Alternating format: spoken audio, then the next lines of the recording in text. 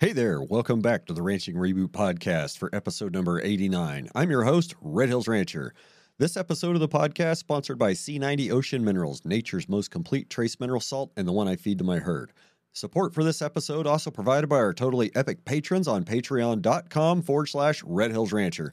If you'd like to join them and check out the sweet merch rewards program, click the link in the show notes. Imagine a place where you can belong to a social group centered on regenerative ag, where just you and a handful of friends can spend time together. A place that makes it easy to talk every day and hang out more often. There's text chat threads where I often stream when I'm working on the podcast or planning grazing in the office. If you'd like to come join our growing community on my Discord server, check the Ranching Reboot Paddock Facebook group for the most current link. If you're not on Facebook, either send me a message with whatever platform you follow me on, or send me an email and I'll hook you up with a link to the server. This week on the show, we talk about drought management strategies, we talk about fire a little bit, I drop a teaser for a future guest, and we dive into quantifiable benefits of putting livestock back on the land. Caitlin Hebert is a livestock and ranching consultant with the Noble Research Institute in Ardmore, Oklahoma.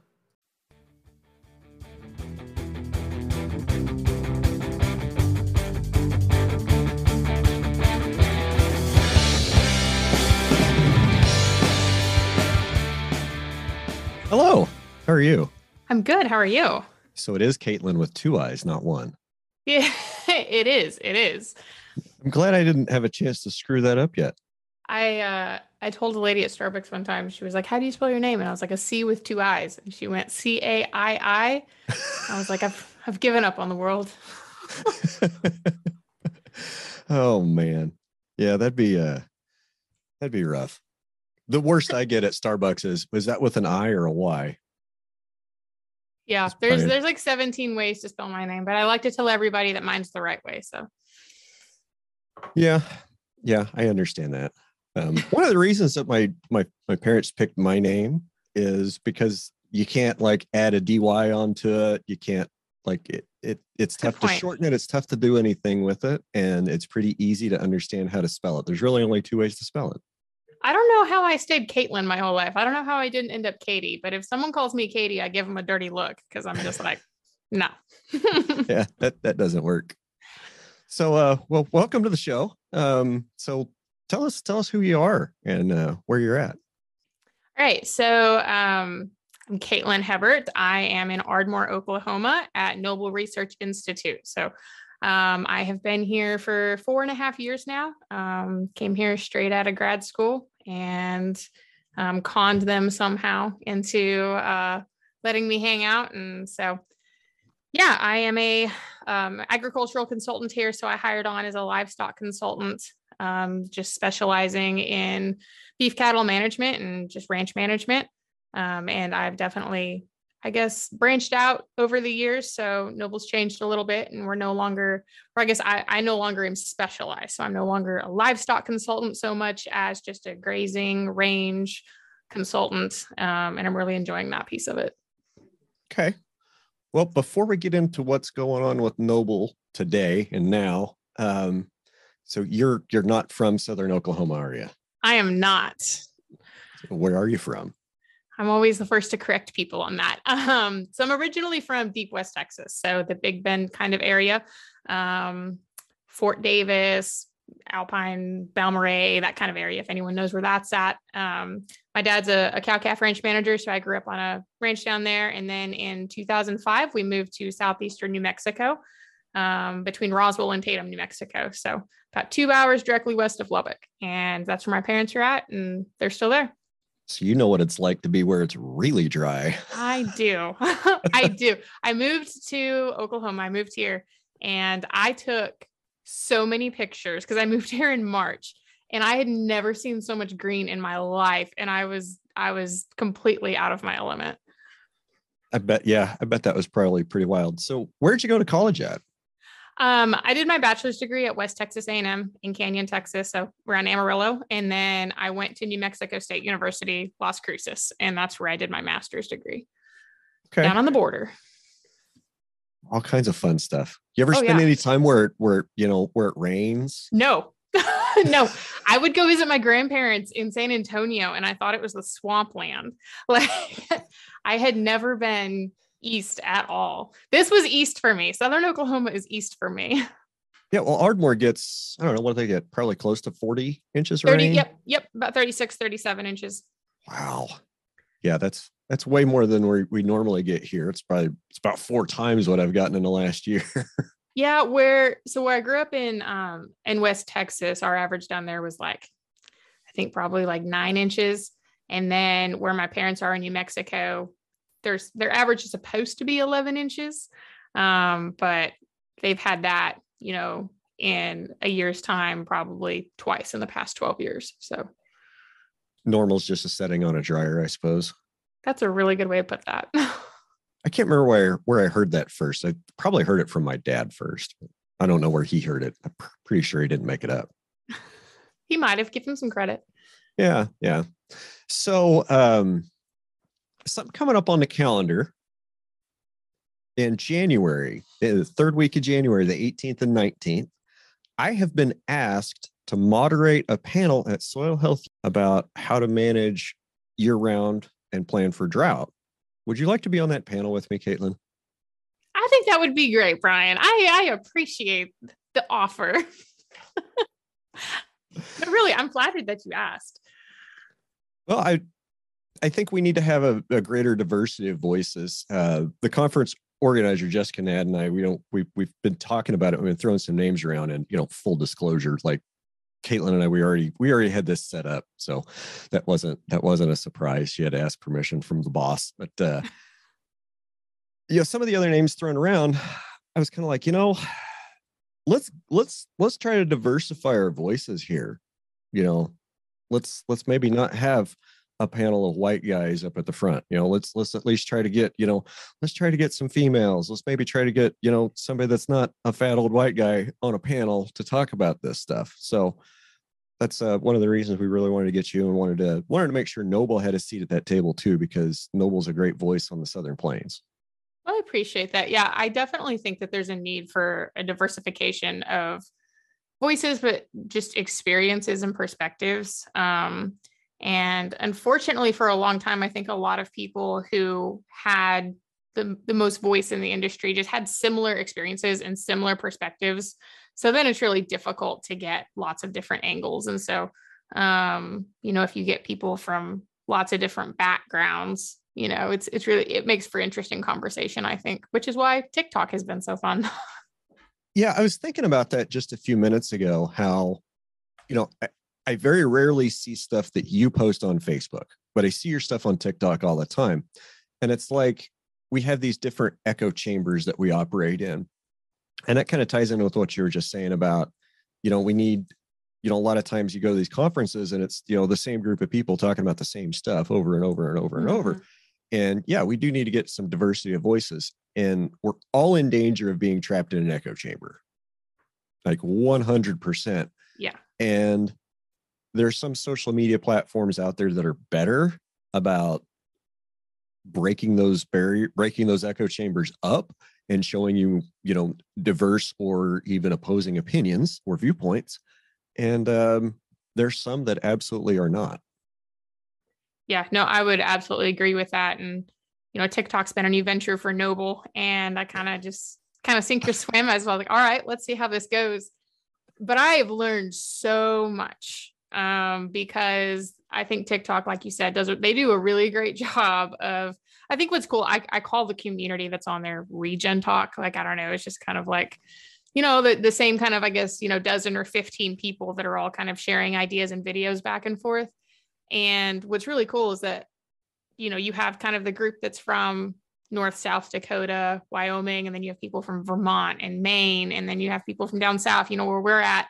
And that's really, really neat because that's kind of a peer network that formed by itself, that everyone was just seeking ideas, and you have such a diversification regionally and otherwise. And that's the first time I've seen that so organically on social media. Yeah, I absolutely have to agree with that. And, there's something to be said that, like minds kind of have a tendency to flock together, and like philosophy has a tendency to flock together. And yeah, I'm thinking of the the sixth soil health principle that Noble added a few years ago, that know your context. And that's something that's become very, very apparent in the last 6 months. Is there is a lot of folks in this industry, in this business, not just the cattle business, but in the livestock agricultural sector as a whole, that don't understand even their neighbor's context, or what that guy halfway across the country is dealing with management challenges for weather for the year. Yeah, I absolutely agree. And we kind of garnered that idea from Understanding Ag. Understanding Ag is the one that kind of pioneered making context a sixth soil health principle. And I think it's a really good idea, because even though it's not necessarily a soil health principle, it's just a life principle, but keeping it in the forefront of your mind whenever you're thinking about soil management and any kind of management is important, because I feel like a lot of the times we can't see the forest for the trees. And taking a step back and getting away from the trees and seeing the big picture, I think, just knowing that context is one of those principles, make sure that you're always doing that. Not being able to see the forest for the trees in relationship to pasture management. I think there's some guys that don't even know they're in the woods. Oh, yeah, I agree. Yeah. I completely agree. It's like you just start following a trail, and before you know it, you look up and you're just like, where did I end up here? Yeah. Or like a post turtle, a box turtle on top of a post. Yeah, that's exactly right. You don't know how he got there. He doesn't know how he got there, and he doesn't know what he's doing, and neither do you. That's right. But he's doing great, whatever it is. Yeah, he's thriving. I mean, it's obviously good for him. Yeah. So what, since we're on the subject, what are the rest of the soil health principles? I mean, I know you probably weren't prepared for a pop quiz today. I know. Like, what is this? You're going to grill me? All right. So in no particular order, just do the best you can. I'll get all the hate mail anyway. Okay. All right. That'd be great. Yeah. If you could just filter that through you and not send it to me, I would appreciate that a lot. Perfect. So one of them is going to be keeping a living root in the ground. One is going to be, they say minimize disturbance. I like to say minimize unnatural disturbance. I would rather use optimize disturbance. I like that. Integrate livestock. And then diversity, just incorporate diversity. Let's see. So we have, I always lose it. So, and keep the soil covered. So yep. Those are going to be your other 5 on top of context. I think, what do you think is the sticking point for a lot of guys? Do you think it's the reduced disturbance, which is not using tillage? Do you think it's the living root? Do you think it's return livestock to the land? That's interesting. I feel like keeping a living root in the soil can be a sticking point for people. Returning livestock to the land generally isn't, because people can see the financial benefit from that. So if you're talking about agricultural industry in general, I don't think normally you have a sticking point there. The general public may, the government may, but as far as the agricultural industry goes, I don't think that's so much an issue. I would say keeping the living root is really difficult for a lot of people to do, because that takes an investment that a lot of the times they can't really see the value in that. And I think that's the other thing, is that all these principles, they have a value that they provide, and finding a way to quantify that to where producers can see that, to where ranchers can see that, and anybody can see that, environmental agencies, the public can see the value to where we can quantify it. I feel like that's going to be really key in kind of removing the sticking points, because keeping a living root in the soil, you think living, I think about up north. I kind of think about where Trevor's at or where Kendall's at, and keeping a living root in January, it's like, oh my gosh, and well, even if it's dormant because of winter, right? A native plant, still should be able to survive. Would be able to survive through the winter, and that root is still there, holding the soil. It is. If you leave biomass above ground, you're going to have soil armor. You're going to have shade, which is going to help prevent moisture loss and break up the wind patterns. And yeah, that's the keeping the soil covered piece, I think, and that can be tough for a lot of people too. I think that's a difficult one, because every time you start talking about thatch or you start talking about bale grazing, people get really worried about wasted forage. And so the whole idea that it's not wasted, it can be difficult for some people to wrap their minds around, because again, value, right? You paid money for something, and conventionally, if that product that you paid money for is not going into your cattle, who are then in turn going to create a product that you get paid with, they have a hard time understanding where that value goes. And I think that's a challenge for the industry right now, and for research organizations like Noble and others to really put a dollar value to those things. Yeah, we're talking about, quantifiable data.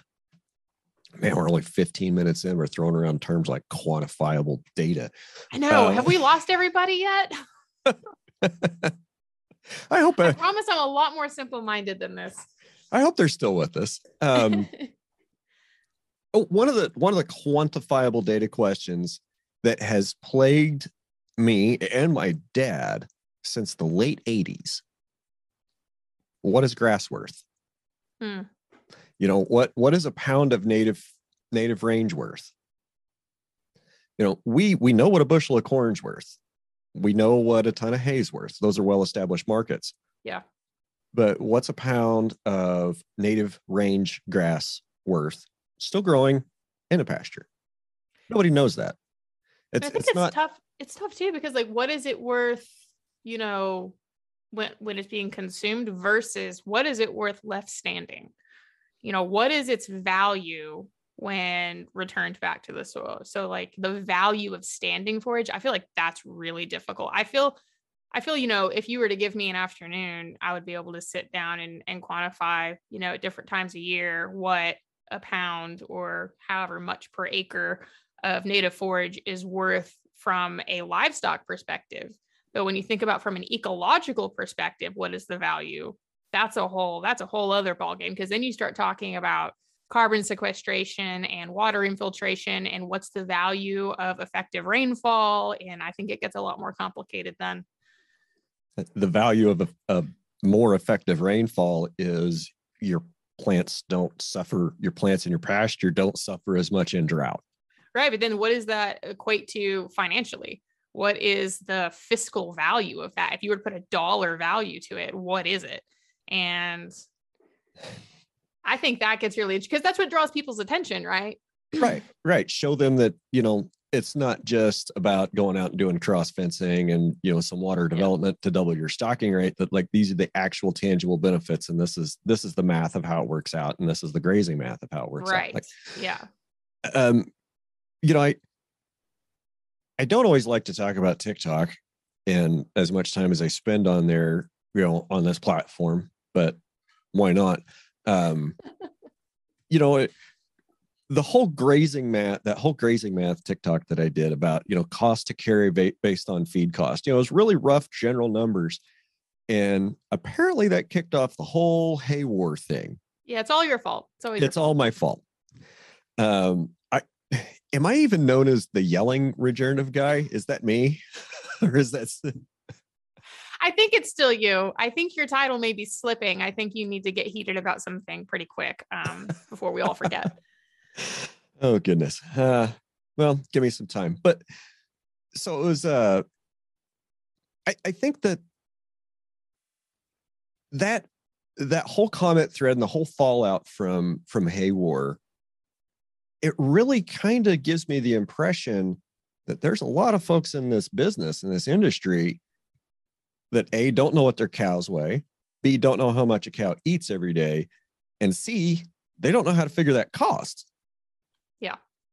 Yeah, absolutely. And so it's like, for example, whenever I started at Noble, we did a lot of, I did a lot of kind of speaking events with Extension and just kind of traveling. And then we did a lot of educational events here, just lots of little ones here and there. And it got to where I had a set of slides that talked about that, that talked about, how much cattle weigh and how that influences how much they consume, and then how that plays out financially and into your stocking rate.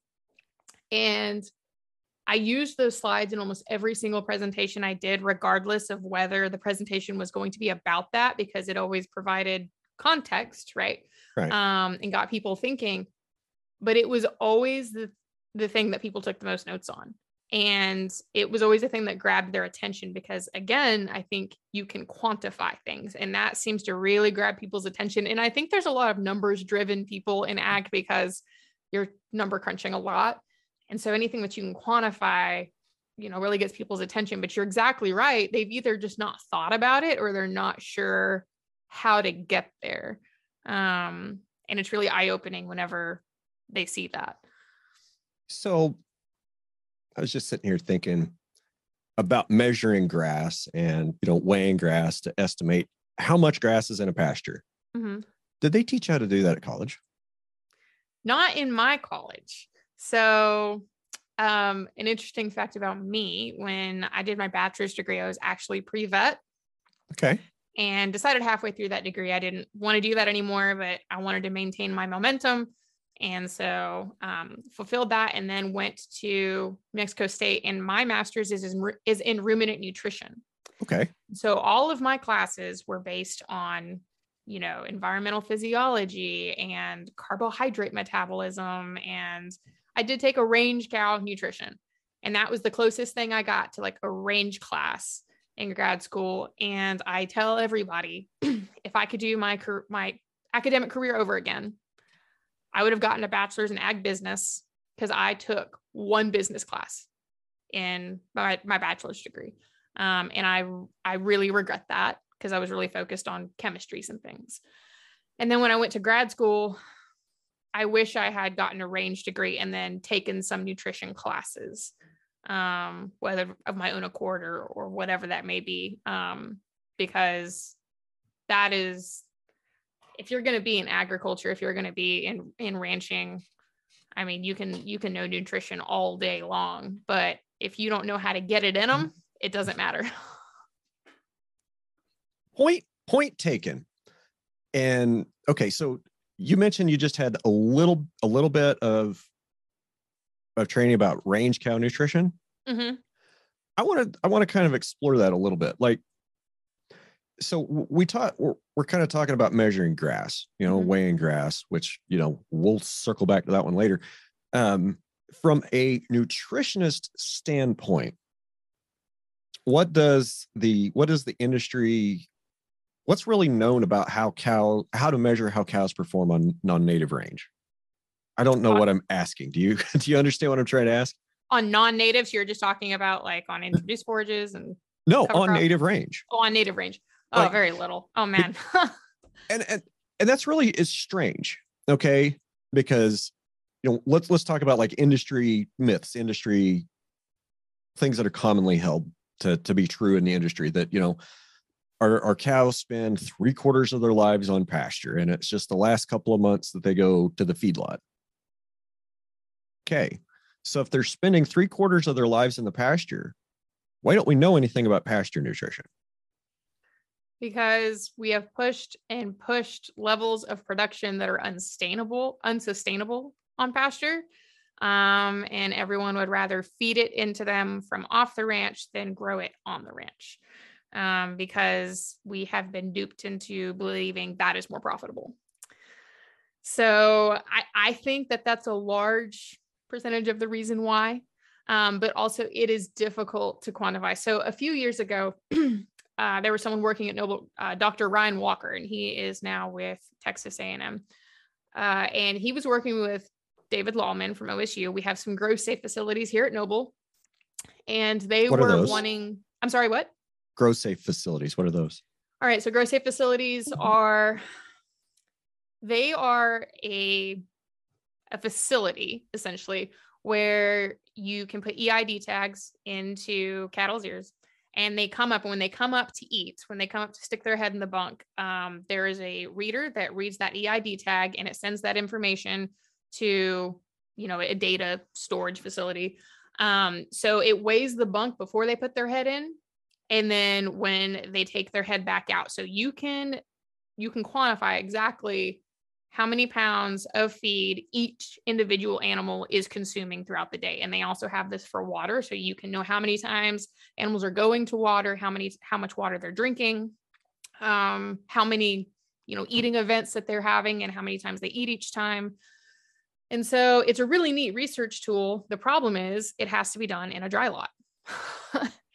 And so they did get it. This is usually used for concentrate diets to figure out, different gains on different diets. Right. And they got really interested in trying to quantify forage efficiency. And so feeding just straight which was hay. It was, feeding high quality hay versus low quality hay and looking at some differences there. And I think that was the closest that I have seen to truly understanding intake, but how applicable is it whenever cattle are just standing in a pen with a buffet in front of them for 3 weeks versus having to graze? So the answer to your question, that was a long-winded answer, is that, they're trying to quantify that, but it's difficult to measure. I can imagine it's incredibly difficult to measure and get any sort of consistent results that would be widely accepted by the peers. Yeah, you're absolutely right. And I'll tell you about some research that was done at, and I'm probably losing everybody by saying research so many times, but I found this fascinating. So when I was at New Mexico State University, they have a ranch in Corona, which is absolute desolate desert.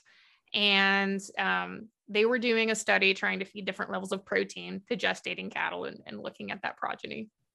But they had a cohort of animals that were grazing the same pasture. They were grazing together 3 times a week. The grad student would pen them and she would supplement them. And some of them were being fed like a high protein supplement and some were being fed low protein, but they were getting the same volume.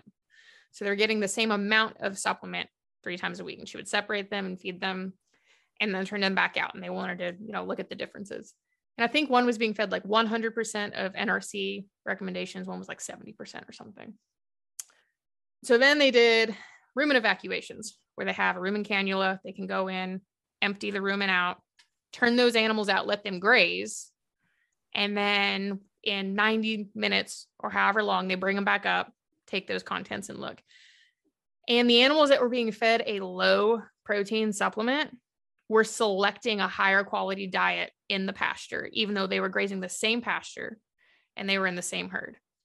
And so there are these like internal feedback mechanisms that are happening in cattle where, as hard as we can try to kind of control things, the body has the last say.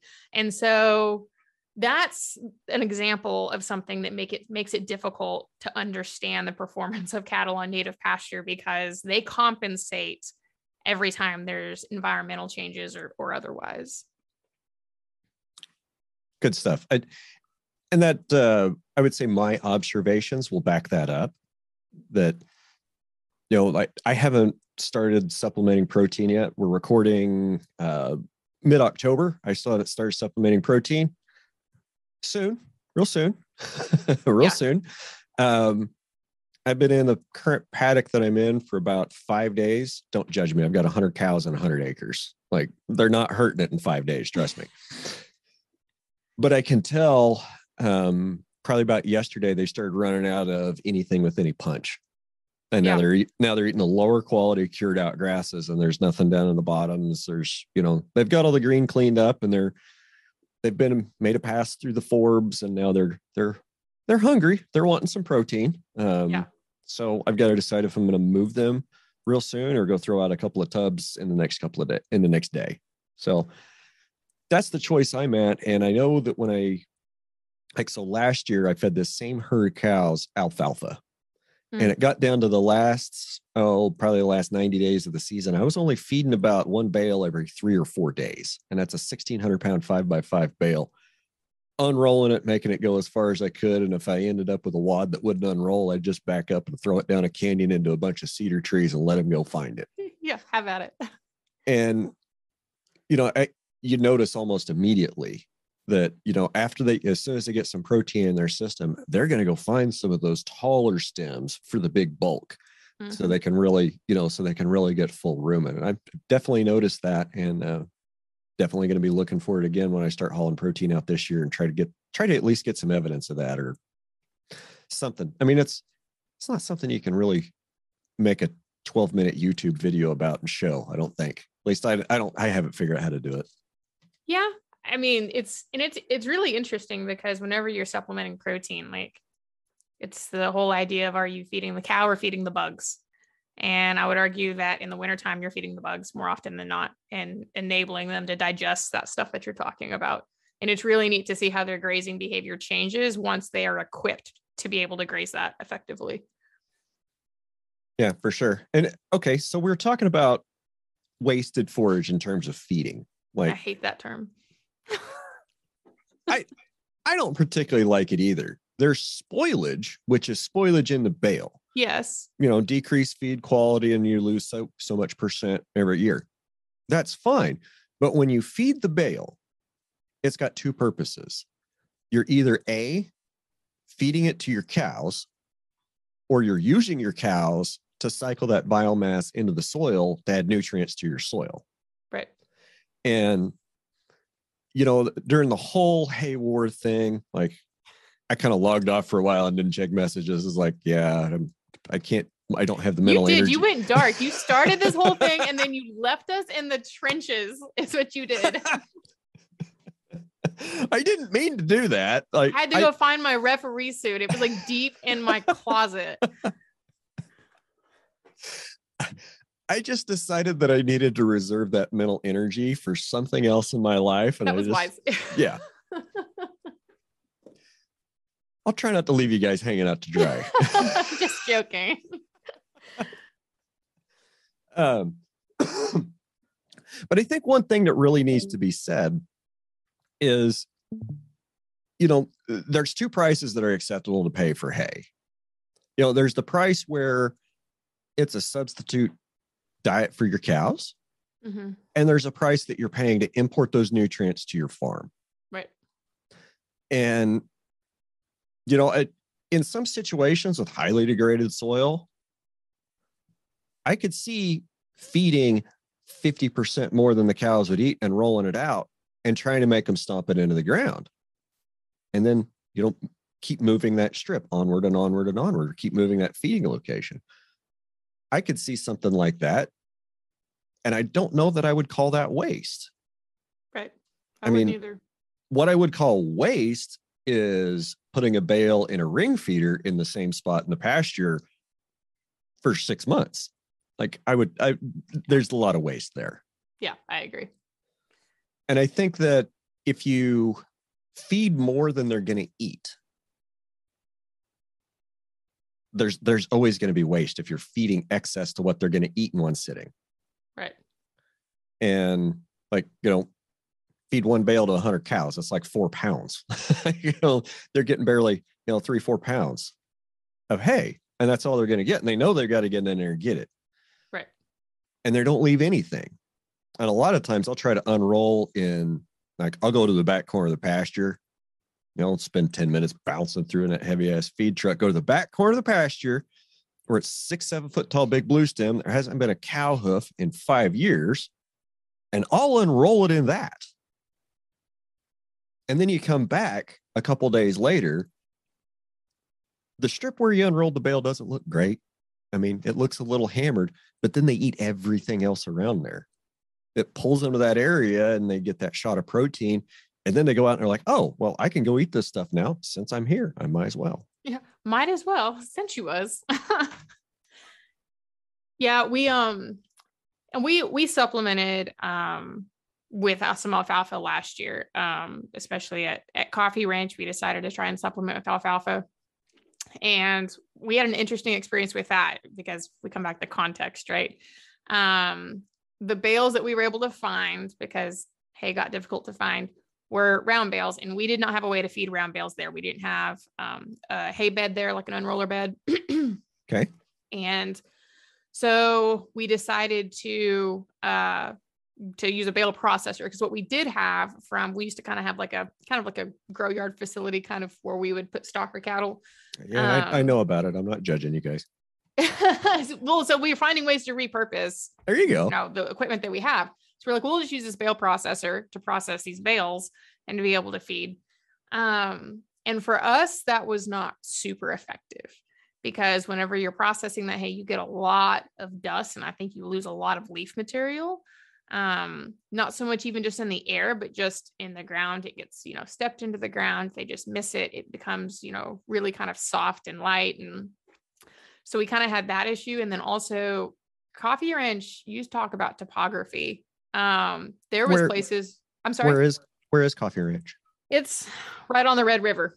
Right, like the Red River is our south boundary. So Okay. It is about 10 miles west, or not even quite that far, of Marietta, Oklahoma, which is 15 miles north of Texas. But the south boundary of Coffee Ranch is the Red River. Okay.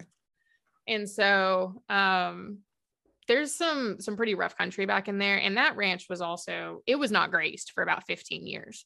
And you talk about brush and a lot of woody growth, but there's canyons and rocks and ravines and all sorts of stuff. So there's places where we'd be grazing and you would have to drive all the way around just to get that tractor and that bell processor where you needed it. It was not super mobile and it took us 3 to 4 times as long to feed cattle every day if you were trying to supplement. And so, now we have a bale bed this year, but last year we didn't. And so, we were cussing it, but it was interesting because the cattle did not perform nearly as well as we expected them to. And I think that processing had a lot to do with that. Interesting. And I don't think everyone would have the same experience if you didn't have, topography issues. And if you, didn't have wet winters or, if you had a really good feeding ground, I don't think you would maybe have nearly those issues, but we did. And so, I think us being able to just unroll bales this year would, be a lot different. Okay. I was just, I was trying to think and put that, and relate that to my experience last year. And yeah, I definitely feel that you can't get there from here. You might be able to throw a baseball over there, but yep. You got to drive 2.5 miles to get there. Well, there was places that it would have been a 2-mile drive and we ended up having to drive like 8 miles all the way around the ranch just to get to where those cows were. Oh, that's rough. Yeah, it was. And then you think about the not only the time and the labor, but the fuel involved with that. And you go, did I save any money? And I don't think we did. Yeah. Well, it's not just the cost of the feed. It's the cost of the feeding, the tractor starts, the manpower, absolutely, the diesel fuel, spare parts. Those feed mixers, those grinders, they're not available for $5 on every street corner. Right. Yep. And they're not cheap when they break either. Yeah, we had it. We decided to make use of it. And this year, and we have started supplementing where we're at. And we started supplementing a little bit of protein and we're feeding, like a pound a head a day of cubes. But we wanted to start a little bit early and get a head start on them instead of having to really throw it at them. We're trying to get some condition on them before things truly went dormant because we've been dry for sure. Everyone's been dry. Who hasn't? People east of us. That's who hasn't. That's true. Dang you, Chip. But then they'll be like, well, it hasn't rained in 8 days. We're in a drought. I used to make fun of those people. I really did. But then, we've got guys like Morgan up in Vermont. It's already snowed up there. It's already snowing in Montana and Idaho. Yeah, it's wild what everybody contends with. Yeah, and we just had our first freeze last night. So that's... Did you really? We didn't quite freeze. We got close. It's supposed to freeze tonight, I think. 29. It was 29 down here at the house this morning. But by the time I got out to the ranch, which was not exactly at sunrise, the morning chill had... I didn't notice any frost. There wasn't any ice anywhere. We didn't drain irrigation or garden hoses. That's the hard freeze that comes in about another 10 to 14 days. Okay. We're right on par for when we're supposed to get ours. So usually we get our first freeze middle of October. So I think our date is like 14th or 15th October is when we normally get it. So we're right on schedule. I just wish we'd get back on schedule for some moisture. Yeah, we had a little bit of rain actually on Sunday. Thankfully, it was about time, but we got down there where a lot of our ranches are in Love County, got between 1.5 and 2 inches. So that was a sight for sore eyes. Okay. All right. So we've chased some rabbits. Circling back to Noble. I don't think we ever really talked about what Noble is and what Noble does. All right. So Noble Research Institute used to be just the Noble Foundation, and the Noble Foundation does still exist. It was founded in 1945. Our founder was Lloyd Noble, and he at the time was a pilot. And so essentially it was founded because he was flying back and forth over the Southern Great Plains during the Dust Bowl. And he saw what was happening from the air, and he recognized why, and recognized that there was a need for soil health education to farmers and ranchers. And so he pulled all of his assets and created the Noble Foundation. And it started solely as a soil consultation kind of foundation, and it at no cost to producers. And so it branched out from there, and we got into research and education and consultation and all the good things. And then here a few years ago, I'm not sure, probably 8 years ago now, the Noble Foundation and the Noble Research Institute were segregated from each other. So the education, research, all of that piece of it is the Institute. And then we have the philanthropic side, which is the Noble Foundation. And so what we do is we are focused on regenerative practices. So we're focused on the soil, and we're focused on the land, and restoring the health back to the land and to our soils, and doing that in a way that producers can be profitable. And so we are currently in a pause right now of education and consultation as we're regrouping and trying to build something that's going to be really impactful. And so currently don't have any offerings because I know people are wanting to know about that, and excited to get that stuff off the ground next year. But yeah, that's what we do. So we have about a little over 14,000 acres of working ranches. We have cow herds. We recently got into sheep and goats. And so we have small ruminants running with our beef cattle as well. We run all of our ranches as working ranches, but we also utilize them for research purposes, demonstration purposes, so that we can show what we're doing. Okay. One thing that somebody out there is listening to this is probably wondering is, are the ranches profitable? And I'm going to ask that in the context of, are the ranches profitable from the standpoint that they would support the labor unit, the labor units and the overheads that are there on that ranch? Yeah. So with the income from livestock, I guess is what I'm asking. And you can answer as little or as much of that as you like. I would say, and I can't necessarily speak historically because I've been here 4 years, right? Right. But I'll say right now, our primary goal in the ranches is to be able to explore things within kind of this regenerative landscape and things that people are wondering about, and to be able to demonstrate to producers what that looks like from a profitability or financial economic side, and also ecological. And so I get all the time, and I saw a video the other day online where someone was saying, oh, Noble has, this multi-million-dollar budget. And I think that can be misconstrued as we're not relatable. And I understand where people get that idea from. But I think there's a difference between spending money on research to answer questions, right, and spending that multi-million-dollar budget on operations to underwrite, cows, right, the sheep, the goats, or whatever else. And I would say our primary goal of the ranches is to be able to answer questions, to address challenges, because there's a lot of people out there that say, oh, I think, this may be really neat, but I can't take that risk right now.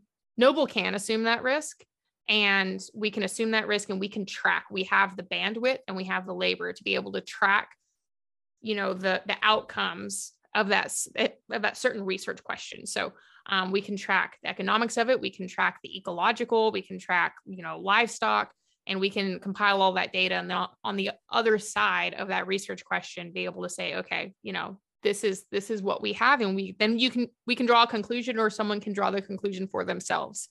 Yeah, that was a really great idea. And the goal is to just be really transparent with everything that we're going to be doing on the ranches. And there's some big grant funded research that's going on those ranches right now. And a lot of ecological research from a metrics and monitoring side. So, so to answer your question, are they profitable right now in that the livestock production could sustain all of the labor that goes into them? No, but that's because we have more overhead than the average producer whenever you're looking at the research demands of those ranches. I imagine it's an interesting management challenge to balance biological and ecological goals with profitability.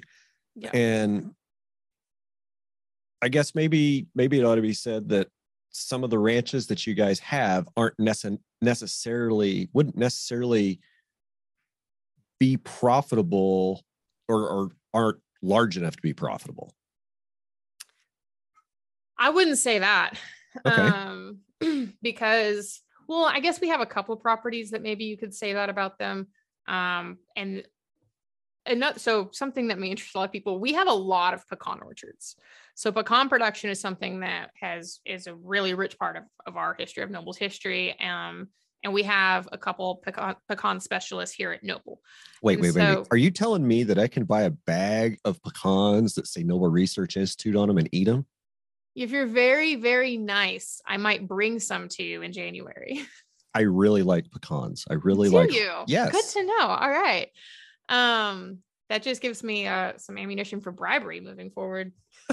But so we have pecan orchards, and we graze those pecan orchards, and we're actually doing research moving forward with kind of regenerative management of pecans, which is really kind of a new and interesting thing. So I wouldn't say that they're not big enough to be profitable at all, but I'll give you an example. The ranch that I have the most, I guess, understanding and context around is Coffee Ranch. I've spent a lot of time out at Coffee Ranch, and that ranch was left pretty much just dormant. When I say that, there was no grazing at all, with the exception of a couple of Bermuda grass traps up front, for about 15 years. And where we live, if you aren't managing land, the succession will run you over. And that's what will happen. Yeah. And it did. And what was really, really neat was, I guess 3 or 4 years ago, when Jeff Goodwin was still working here, Clark Roberts, who is now the manager at Coffee Ranch, and Jeff Goodwin, and really myself, kind of teamed up and tackled that. And Jeff was instrumental in it. And I give Clark Roberts a lot of props, because he says something that I think is pretty profound. He says a lot of people would look at that country and looked at that ranch, and they were intimidated, and all they saw were challenges. And he says, all I saw was opportunity. And I think they didn't graze that ranch because it kind of got out of hand, and it got a little scary to graze. People were like, you turn cattle out there, you're never getting them back. There's a lot of places that you just cannot go in a side-by-side or horseback or other. And, it just took some people who were really willing to take that on and tackle it. And there's been a huge transformation out there, and it's been really, really neat to see. But because of kind of that neglect that ranch had for a long time, there was a lot of intensive management that had to be done in order to kind of right the ship. And so we've done a lot of mulching. We've gone in and dosed and put in fences. We've had to put in water infrastructure, just to get things back to where they were manageable again. And I keep bringing up, I know Jeff, I know you're listening to this, but I bring him up a lot because I came into Noble as a livestock person, right? Like a classically trained nutritionist. Everything I've learned about ecology and range, I learned while at Noble. And it was because I was surrounded by the right people. And Jeff was one of those people. But he has a saying that sometimes you have to kill the devil to find the Lord.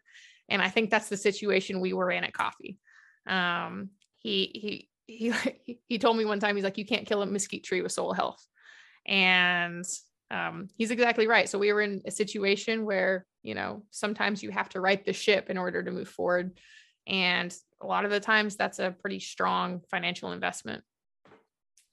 So I've been down 35, and I've been driving up and down 35 my whole life. Like, yeah. I'll date myself since the mid 90s. Dad and I would go back and forth down to Texas to race go-karts. And we're going to talk about brush encroachment, because you just kind of talked about it. And it's a very real threat everywhere on the plains, everywhere on, from Montana, Idaho, Minnesota, Texas, Louisiana, New Mexico. Like, if you're in that big ass rectangle, brush encroachment is a problem, Yeah. especially if you're on the high plains. And like, I'm on the edge of it. I mean, and my family has worked since the late 80s, mid 80s to try to reduce our cedar tree canopy cover on this place and keep it under control. Driving up and down 35, like there's just everything between Oklahoma City and Dallas is either a building, a house, or a cedar tree now, it seems like. So one of the great tools in my toolbox is extremely cost effective to manage a large area of land is fire. Mm-hmm. So how does fire fit into the management context of Coffee Ranch? And I guess, can we talk about benefits of fire from a 30,000 foot view from Noble's perspective? Yeah. And again, filter this hate mail through you, because I am by no means an expert on fire, but Noble. I am. Oh, good. Oh, good. Then you can correct me when I'm about to be wrong, probably. No, Noble has a really strong prescribed burn program on those areas in Love County. So we've got 3 ranches in Love County: Red River Ranch, Coffee Ranch, Oswald Ranch. Red River is almost entirely introduced pasture, so not necessarily an issue down there. So on Oswald and Coffee, we've burned a lot. And we've used it as a brush, I would say, control kind of management technique. I guess, brush management. I don't think you're going to be able to knock back brush with fire. We're able to keep it from advancing. With where we were at and the state that those areas were in. So if you don't have proper grazing and you don't have good management outside of burning, I don't think that you are going to prevent brush, or you're going to, I guess, reduce your brush encroachment with fire. Because if you're at the point where you're knocking back brush, you're going to also be knocking back other species, other desirable species. And so we used it as a management technique, and did a lot of summer burns in order to get that done, to burn, really hot. Anybody who's done much fire knows that those good hot summer burns are really where you're going to kill brush. You're just knocking out undergrowth in the winter. Going to burn a pasture when it's 95 degrees. It's not fun. It's not a good time. But okay. So my experience with prescribed fire goes all the way back to, I was about 8 years old. I'm 44 now. My dad handed me a drip torch and said, walk that line. And I have been burning these red hills ever since. For 6 years of my Navy career, when I was on ships, I was a Navy firefighter. I mean, if you're an engineer on a boat, you're a firefighter too. Like, you got to spend a lot of time learning how to fight fire. I come back here. I moved back in 2006. In 2008, we started the Kansas State Prescribed Burning Association. We have our own local burn association. We have our own daughter chapter off of that statewide umbrella association. I also was the steering committee chairman and the president / chairman for the first 2 years of the Kansas Prescribed Burn Council, which is a second body that we made to keep the other one. So we've got 2 of them. We got 2 burn councils, prescribed fire councils. We got one for producers and one for non-producers. So we stashed all the agency folks, all the NGOs, all the government people. We gave them their own thing. I like the word stashed. You stashed them. It became pretty apparent that when we were putting our Prescribed Burn Association together, that, yeah, a lot of these partners want their voice at the table, and rightly so. Like, U.S. Fish and Wildlife Partners Program, right. Pheasant Forever, Quail Forever, National Wild Turkey Federation. Great. We need that at a different body. Like, we need a burn association that's going to go promote burning and get more burn associations going. Like, well, it's 2 different entities for 2 different goals. You're trying to have different outcomes. So that's why we made 2 entities. So we stashed all those folks somewhere else so they can't interfere with the people getting the real work done.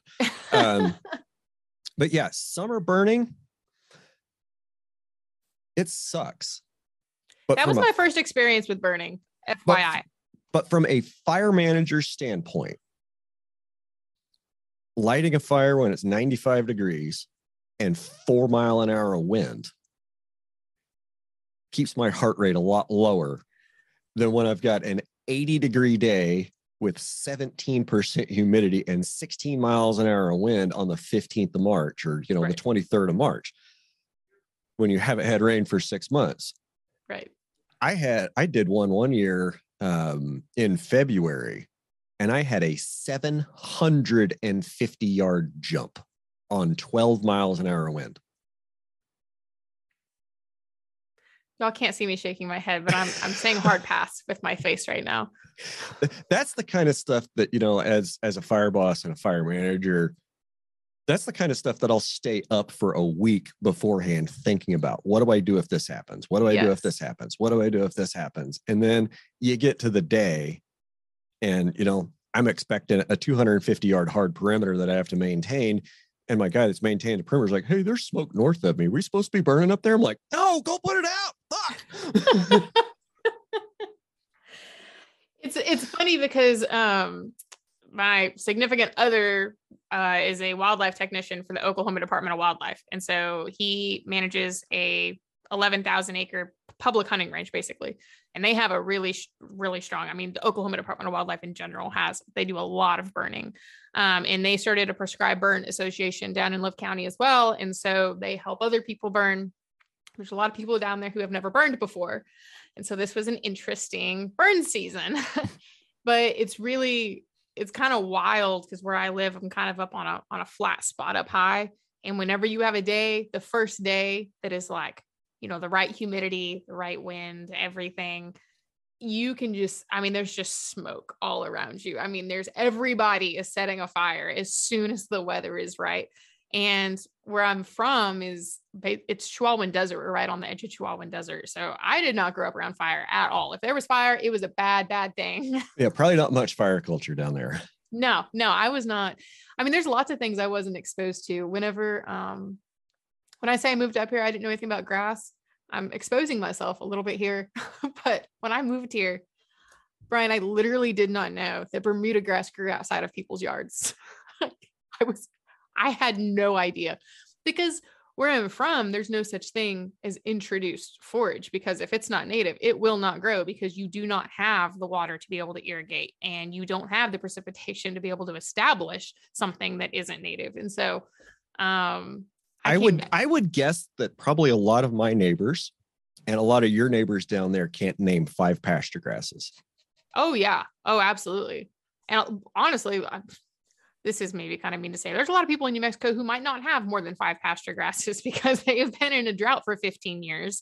And when I say a drought, a management induced drought more than anything. That's fair. So, I didn't know anything about range or grass at all. And so I've learned more in the past 4.5 years than I did in 7 years of formal education. That's for sure. Great. We got to do an ad read, and we're going to come back and we're going to talk about fire some more. So we're right back. Introducing C90 Ocean Minerals. C90 offers complete nutrient support for today's farm and ranch. With over 90 minerals and trace elements in nature's perfect balance, C90 remineralizes soil, increases pasture quality, and elevates the wellness of your herd.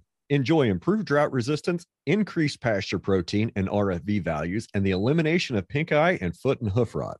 Originally discovered by Dr. Maynard Murray, C90 is the only product that meets his standards for sea energy agriculture, including a living ocean source and elevated amounts of macro and trace elements. Freshly created in the Sea of Cortez and OMRI certified, C90 is free from pollutants and contaminants, including microplastics. Visit C90.com to learn more today. That's SEA-90.com. C90 is available through distributors across the U.S., including over 200 Tractor Supply locations. Click the link in the show notes to find the dealer nearest you.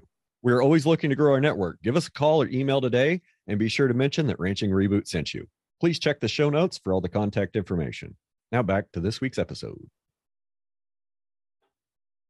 And we're back. Fantastic. So we were talking about fire a little bit.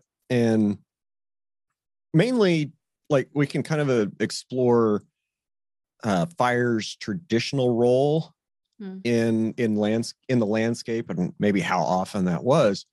But I think it's a little more important to talk about fire in the context that's a very useful tool for landscape restoration. And we were talking about timing of burns and burn associations, and this isn't normally the time of year I think about fire. Like, I'm more stressed out about trying to, the cold coming up and work through that. I'm not even thinking about burning next spring, because we could have the wettest winter on record, and I probably still wouldn't want to burn next spring because I probably don't have the fuel. I'm probably not going to leave the fuel load really anywhere to burn. I mean, I'm going to need to eat my stockpile. So it's hard to talk about burning in Oklahoma and not talk about my friend, Dr. John Weir from Oklahoma State. Yeah. Who I just got booked for an interview in a couple weeks. Oh, so, that would be great. Yeah, that's coming in the future unless something happens, but I do have John Weir on the schedule for a quote future episode. So have you met John? I have, very briefly, but I have heard so much about him, and it's just funny that we're talking about fire, because there are so many people in this hallway in this building that I'm in that live for fire. Hey, look at you. So I'm showing off a little drip torch pin. That's cool. That says OSU on it. It's got the Oklahoma State University logo on it. And last time I saw John, it was back in January. He came up to our burn meeting with Drake Twidwell from Nebraska, who's put together a tool called who works on a tool called Rangeland Analysis Platform. Have you messed with that yet? I haven't. Oh, sister, I got to get you hooked up. Anyway, we were talking about fire, and I went up to John and I was just kind of joking. I'm like, hey, where can I get a pin like that? And he's just like, and he just took it off and handed it to me. Like, so this is sitting right by your computer. So this is like a prized heirloom, I feel like.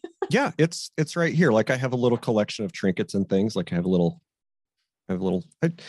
bunch of toys on my desk that I can fidget with. Okay. Cause I like to fidget with my fingers. All right. I won't judge you. Okay. But anyway, back to summer burning.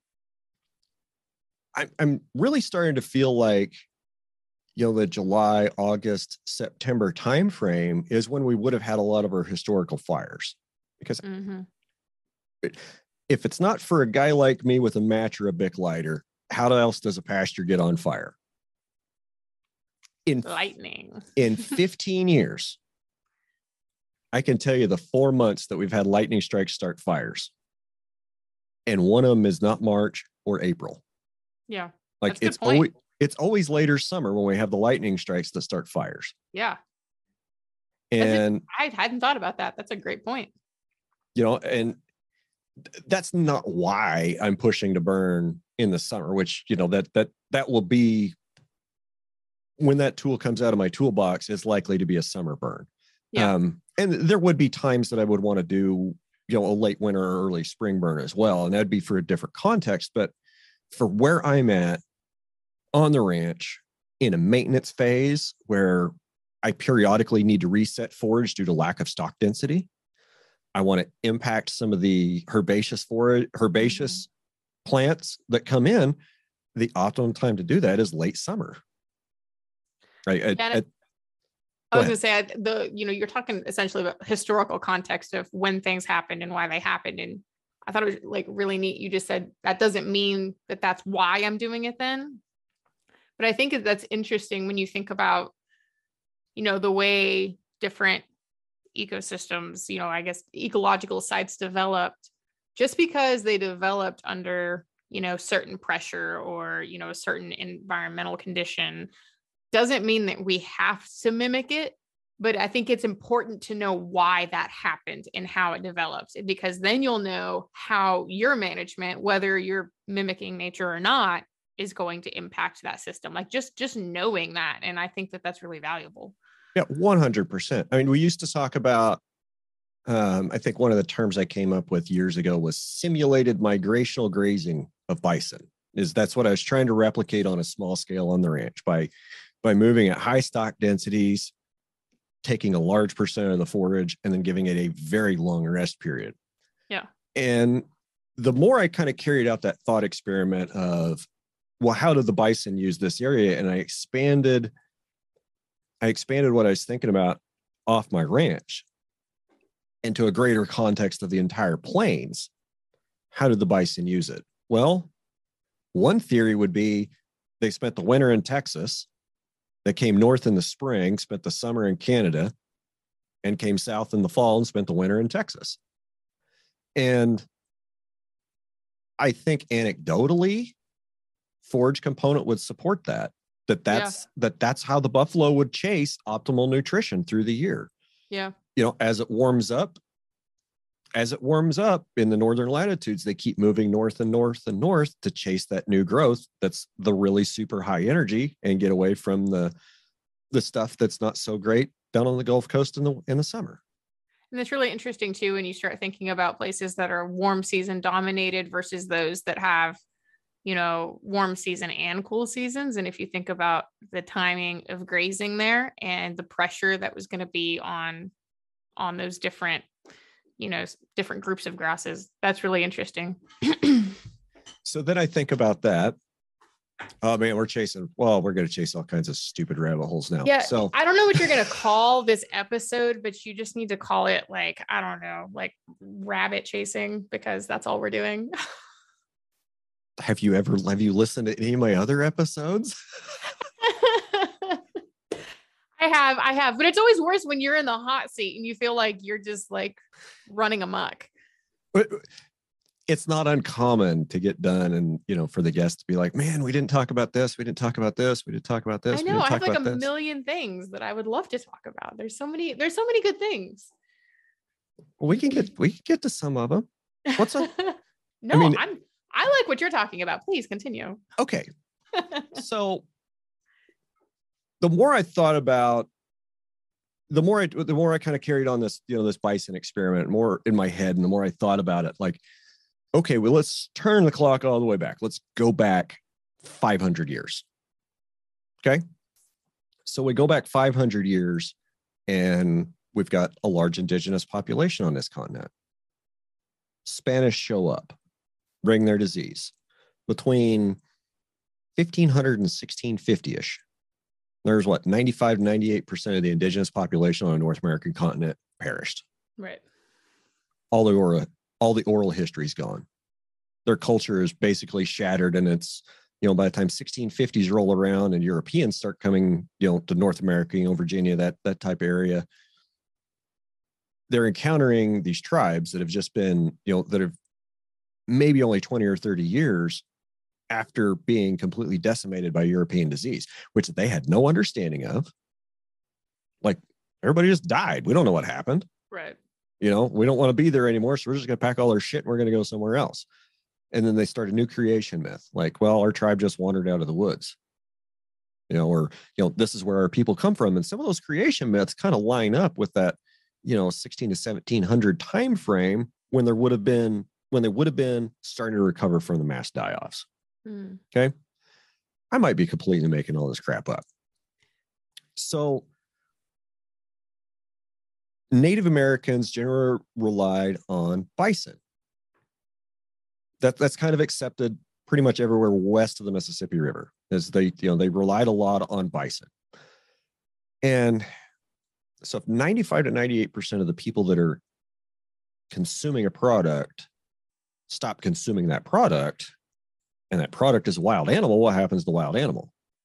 So what if the near extinction or mass depopulation of the Native Americans was leading to overpopulation of bison? So in 1873, when General Sherman declared his war on the bison in order to try to extinguish the threat of the Comanches and the other Plains Indians by removing their food supply, were we doing the bison a favor because they're headed for population crash because they'd used up all the resources because there's too many of them? I mean, maybe. I mean, it's a possibility. It's worth thinking about. I don't think it's outside the realm of possibility. And something else I think is worth mentioning is prior to European contact, there was an estimated 600 million beavers in North America. There's barely 2 million now. Yeah. And, there's a lot of people in England that wore pretty fur hats. I've got a reclaimed beaver hat that I'm pretty proud of, but, it's from, I forget the story, but it's pretty cool. I have to show you sometime. So we're short an awful lot of beaver. Yeah. If there was even 100 times the number of beaver to get from 2 to 200 million, which is still a third of what it could have been in antiquity, what do you suppose all our creeks and rivers would look like? Unrecognizable from what they look like now. Okay. How well do you think buffalo would get across them? Yeah, that's a real. I'd never put those two together. So to some extent, I think that there was some movement of bison that was controlled by beavers and the way they had water dammed up and the way they created wetlands and really wide rivers. I think there was maybe only a few places that bison could cross some of those. I don't know. It's very interesting to think about, and I'm always surprised by how little we actually know about what really happened. Do you lay awake at night and think about these things? You seem like you lay awake and wonder about these things. I actually don't have any trouble getting to sleep most nights. That's just interesting because I don't know if I'd ever have chased that trail of if this, then that, then that. But I think that's a really great point. It is fascinating to think about what our rangelands looked like 400 years ago. And we have an idea, right? If you kind of go through literature from back then and the way people wrote about it, the things that they'd observed and seen, but still, it really makes you wonder. Yeah. And we'll never know, how much do we believe some of the anecdotal stories that, the grass was so tall you could tie it over the saddle of a horse. Right. What are we talking about here? Are we talking about, some freaking draft horse, or are we talking about a Shetland pony? I mean, what are we talking about? Yeah. Yeah. And depending on where you're at, because I'll say that, we have some grass that'll get that tall here in areas, right? We have certain ecological sites that are that way. But, obviously not every ecological site was meant to be that way. So it makes you wonder how widespread that was. Yeah. I mean, big blue stem at about 7 feet tall, Indian grass at about 6.5. That's about as tall as I get around here. Yeah. Yeah. I'd say that's tall enough on a short-ish horse. Yeah. Yeah. Yeah. So what's on your list? What would you like to talk about? We were talking about your cows and kind of your mutt breed that you have going on. I'm interested in that. I want to talk about that. Okay. What would you like to know? So I grew up raising Corrientes cattle. Okay. And I knew I liked you for some reason. Huh? I knew I liked you for some reason. And I'll tell you why is when we were down in that Big Bend area, and I'll tell you, we were on, I think, 37,000 acres. And then people used to joke around that if you ironed it out flat, it was about 100,000 acres. It was rough stuff. My dad ran it. It was just us. We lived out in the boonies. Fun fact, I was homeschooled my whole life because we lived so far from town. So it's amazing. Awesome. I'm not, socially weird, or am I? Don't answer that. So we were in a pretty hefty drought, and we were in country where we had a string of pack horses to take mineral up. And if you had to haul parts up, or I have a picture of my dad hauling tractor tires up the mountain to repair a tractor on horses.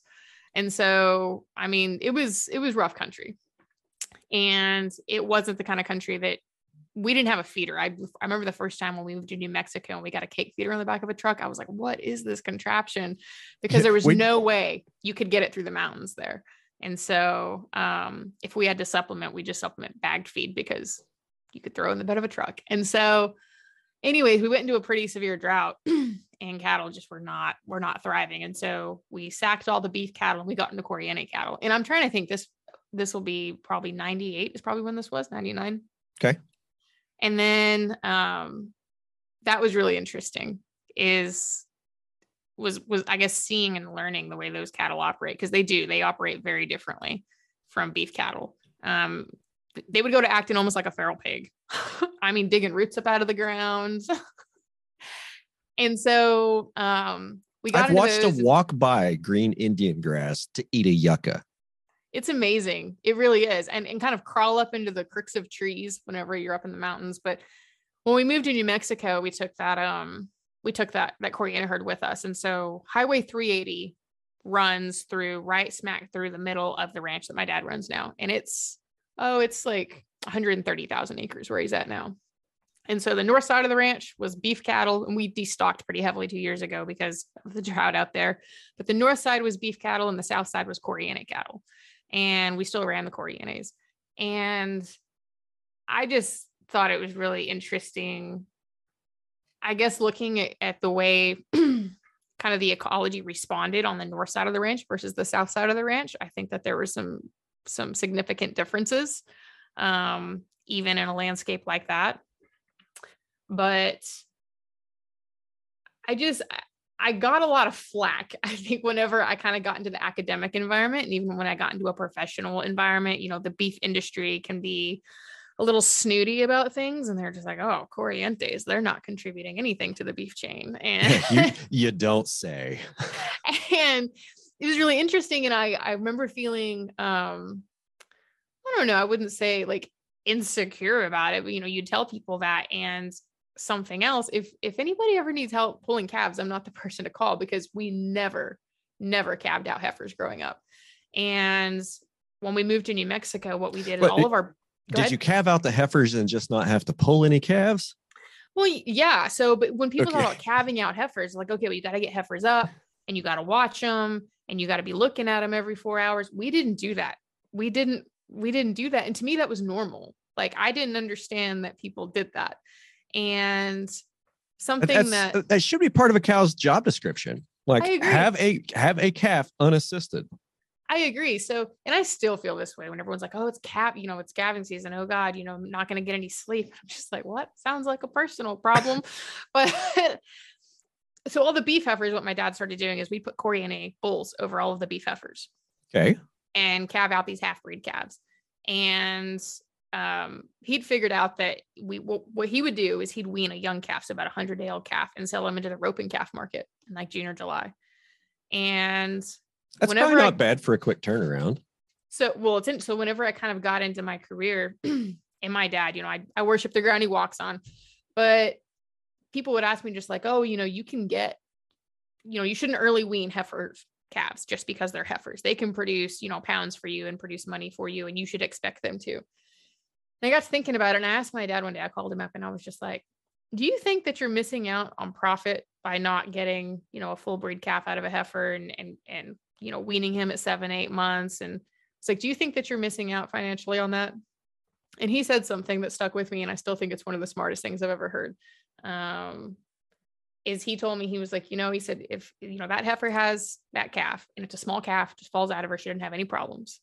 And then she's able to raise that calf, and then we wean him early and she's able to recover. She doesn't get sucked down way into, we get really, really dry. We rely on the monsoon season for rain. So July, August. And so whenever you get into September, October, things are getting pretty rough around here or in New Mexico. And so he's like, you wean that calf off. She has a chance to recover.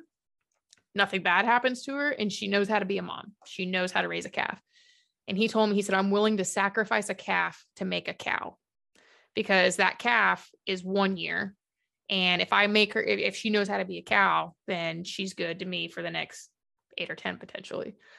And I thought that was really, really smart. And it has really influenced the way I look at heifer development is, everyone's, I feel like it's a hot topic, that first calf, like, oh, you should still expect that much out of her, and you should still expect that calf to perform and to bring you money. But what is the value of her not having social problems? What is the value of you not having to go out and worry about that and being able to spend your time and your labor somewhere else? And what is the value of her not losing condition and you having to worry about getting that back into her so she can get rebred?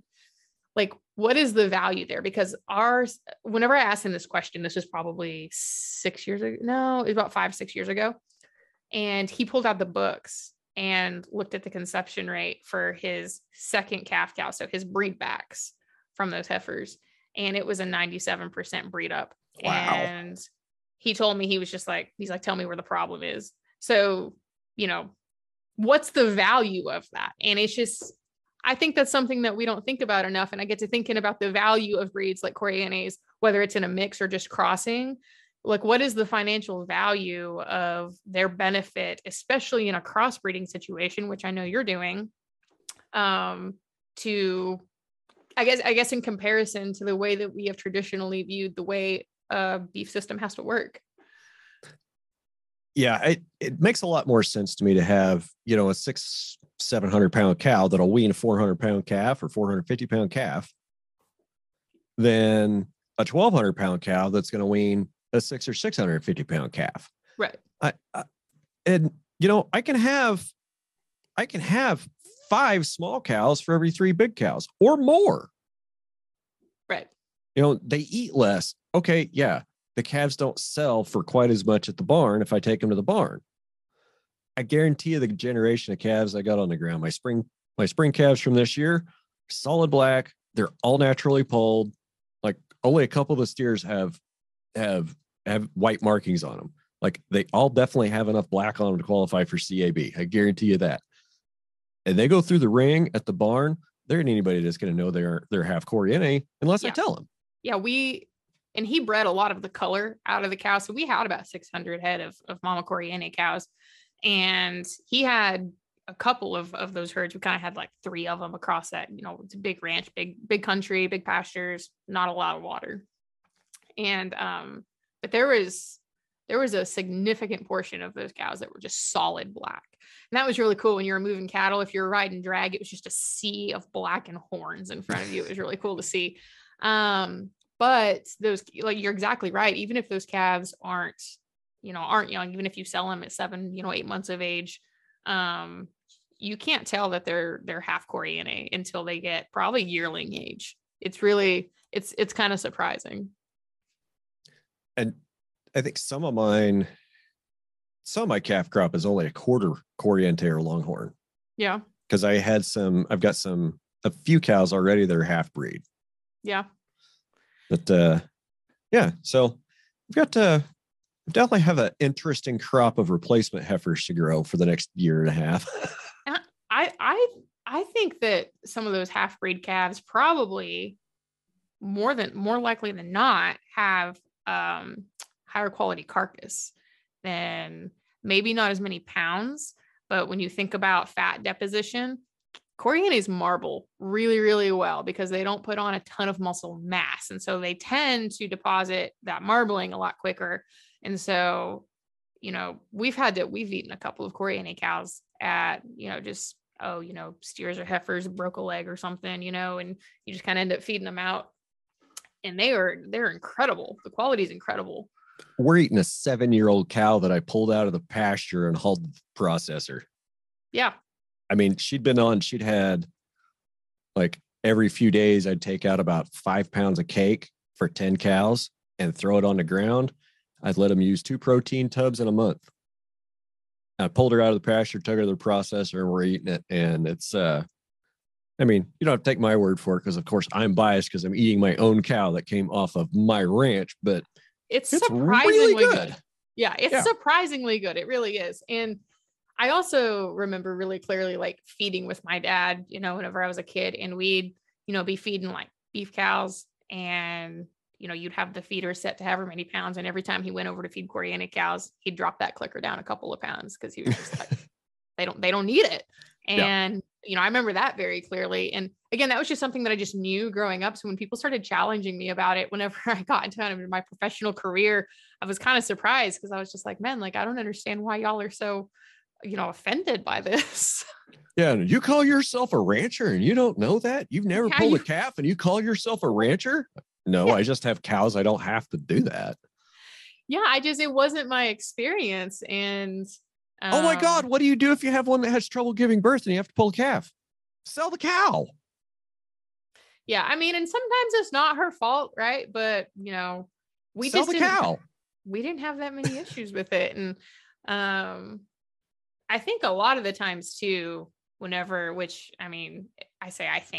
know for a fact that whenever you pen up cattle, especially heifers, and you put them in an area where they can't travel and they can't move and they can't exercise, you will have more dystocia problems. There is research that can show that, but if you have observed both sides of that situation, you'll know clear as day that, not giving those cattle the freedom to be able to move is you are asking for trouble. I mean, I calve in the pasture on the move. Yeah. That's just how I do it. And sometimes, like if I'm just moving across the hot wire, I don't even care if I have the calves. I'll leave them behind. We do the same thing. They'll find their way. But moving across to barbed wire, yeah, for the first, until the calves are at least 2 or 3 weeks old and have been through a move or two, when we go through a barbed wire, we'll leave that open for a day, and I'll make sure I ride drag and try to do a good hard sweep and make sure we've got everything.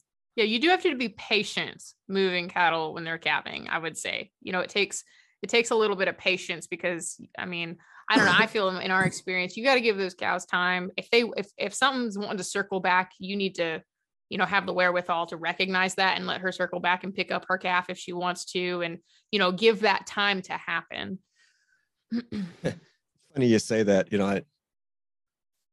Patience is something that I've worked on my whole life with cattle. And I'm to the point now where people are like, why are you just standing around waiting? Just relax, just wait. They'll do what I want them to do. They just have to figure out that that's why I'm here. That being said, if you want to find the best stockman, go look for the fat guy on the lazy horse that doesn't look like he's doing anything, but always seems to be in the right place at the right time. Yeah. Jump in his back pocket and pick his brain because he's probably the best stockman out there. Don't go ride with the guy that's bouncing off every fence and running 1,000,000 miles an hour swinging his rope all day. That's probably not the guy you want to learn from. I was incredibly fortunate to grow up with someone. My dad's an incredible stockman, and it's really funny because growing up, he was trying to teach me things, but he would tell me all the time, he's like, I can see a wreck happening and you can't. And I'd get frustrated because be like, why are you getting on to me? Like, I don't, nothing bad happened. He goes, no, but it was about to. Like, I can see it happening. And I'd get really frustrated with him. We butted heads a lot over that. And then I got older and I left and I started going into environments where other people were working cattle. And all of a sudden I realized that I'd learned more than I thought I had. And I was the one that could see the wrecks happening, getting so frustrated with people. And there's a time where you see one of those wrecks getting ready to happen, I just turn around and walk away because there's nothing you're going to do. Yeah, whenever I think part of it too is, again, I just have a different experience and it's not better or worse in any way. But I mean, I grew up with, we'd wean calves and you'd have them in the trap for, a couple of weeks, get them used to caking and stuff. And then my dad and I would move them horseback, maybe 3 or 4 miles where they're supposed to go. And there'd be 400 head of yearlings and 2 people and no problem. And it's one of those things that I had a different perspective of things growing up, and stockmanship, I think, plays so much into the joy of running cattle. And I feel like that can be overlooked a lot. I think handling Corrientes gives you a different set of stockmanship skills than if you've just worked around English or continental cattle. I'm so glad to hear you say that. That's so validating to hear, because I remember when we'd work cattle as a kid and we'd do like the beef side. We'd spend like a week and a half, have day workers, have a crew come in, right? Work the beef side and then give it about a week. And then we'd work the Corriente side. And it was so funny because all the day workers were always just like, oh God, here we go. Better bring, your horse that has long legs. And it was always this whole thing. And they said that they operated more like sheep than they did like cattle. Yes. And everyone was so dramatic about it. And I was just used to it. But like now I'm like, yeah, they were right. Well, rules for working Corrientes: don't run. Your horse doesn't run. Nothing, your arms don't come above the plane of the shoulder. Yeah. And no yelling. If you're in a lope, you've already lost. Yep. That's just kind of where you're at. Yep. And okay, I'm that crazy guy. I'm not a horse person. So I do all of my cow work on foot. Yeah. And I can tell you, like, it's you got to be different. You have to be on a different set of game when you're working cattle that have 2 feet of spear on the end of their head. Yeah. And they know where that point is. They know where that tip is every single second of their life. Yeah. And they know when they can get to you with it. Do you run Coriane bulls? No. That was always the wildest, I think, part of it for us. They're I feel like they have so much more, I don't know what the word is for it, wild instinct than kind of the English breeds. They have territories. They're very territorial. And they know when you're pushing them into another bull's territory, and that's different too. We ran big country, right? So big pastures and stuff. But if you go to moving cattle, you'd pick up a bull and you drive him to a certain point, and he knew he was entering another bull's territory, and he knew the consequences of that. And there was a lot of times that was a losing battle. It's really interesting. And I noticed the cows have that too. They have still that territorial instinct. It's a lot different from like the English continental breeds. Makes sense. I've never really thought about bulls being territorial like that, but some of the behavior I've seen in the last 2 years with some, not my bulls, but with some customer bulls, that makes a large amount of sense. Yeah, they are. They're really, because they'll drive each other out of each other's territory. And so you would never find bulls running like in bachelor groups, if you had cows around. They were territorial. And again, if you were running, especially like a young bull into like a more dominant bull's area, that doesn't work. There was nothing that you could do short of putting a rope on him and dragging him to get him through. So that it's just things that you learn to read cattle, and you learn to understand what they're telling you, instead of, I always got really frustrated. People are just like, oh, this cow's being stupid, or she's stupid, or she's ignorant, or she's crazy. And it's just like, what is it? Is it Tom Dorrance? I think has the sayings like I think it's Tom Dorrance. And he said, any person who is called an animal stupid was likely just outsmarted by it. I can see that. Like, the calf, the sheep, the goat, they're not being stupid. They misunderstood what we were asking them to do. Yeah. That's not their fault. That's our fault as a livestock handler for being unclear of what we expect of that animal in that moment. Right. And the fault a lot of times doesn't necessarily lie in what you did in that situation. It's what you've done previously to train and desensitize or expose those animals to different things. Right. Yeah. Because every time we go out there, every time you go to the pasture, you change how the cattle are grazing, you change how they're behaving. Like, unless you're sitting a mile away with a pair of binoculars, it's hard to tell what the cattle are really doing, because just your presence, I guess it's like quantum mechanics. Like, you can't measure something without actually without changing it. And every time you want to measure it, it changes. So it changes the measurement. It's kind of like that. Whenever you go out to look at your cows, you change their grazing pattern. You change how they're acting. Mm-hmm. And every time you're with your animals, you're teaching them. They are learning from you. And every time you bring them into the corrals, they are learning something. Every time they're in the corrals around good or people. bad. Good or bad, indifferent.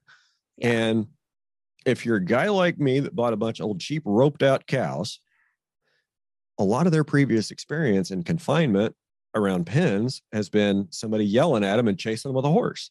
Yeah. So that doesn't exist here. We don't do that here. You'll hear me say a lot, someone said, or I heard this one time, it's because everything I know, I learned from someone smarter than me. There's nothing I feel like I've learned that I didn't learn from somebody, or through some form of personal experience that was probably a result of bad judgment. But someone told me one time that if you are within sight of cattle, you are teaching them something, whether you know it or not. If they can see you, they are processing, and they are taking that and you're teaching them something, whether you know it or not, which is exactly what you just said. And I've always thought it really, really makes you think whenever you're out, even just driving through checking cattle.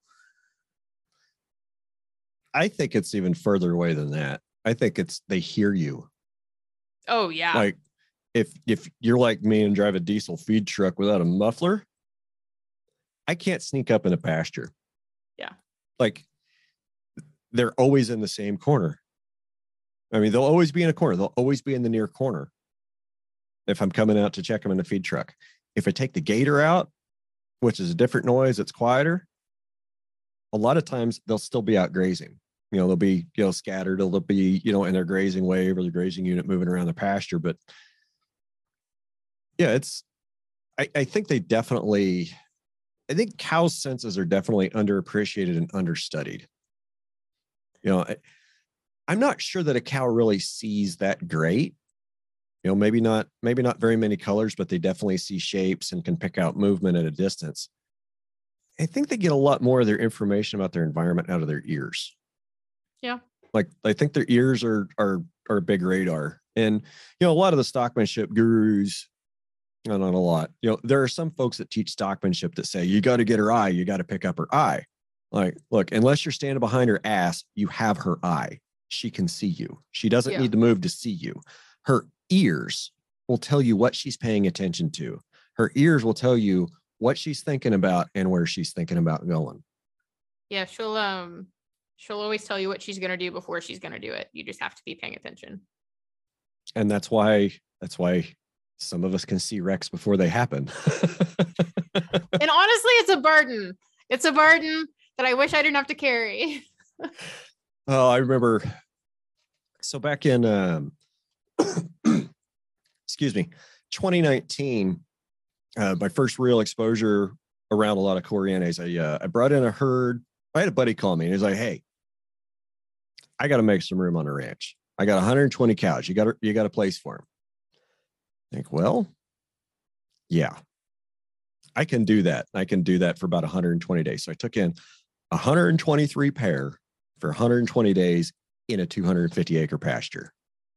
And we strip grazed it. And these Corrientes, when they came off the truck at my ranch, had never been around hot wire before. I was going to say, how is it training Corrientes to hot wire? Is it a lot different from continental cattle? Well, I think a lot of that I think a lot of success or failure in training cattle to hot wire really depends.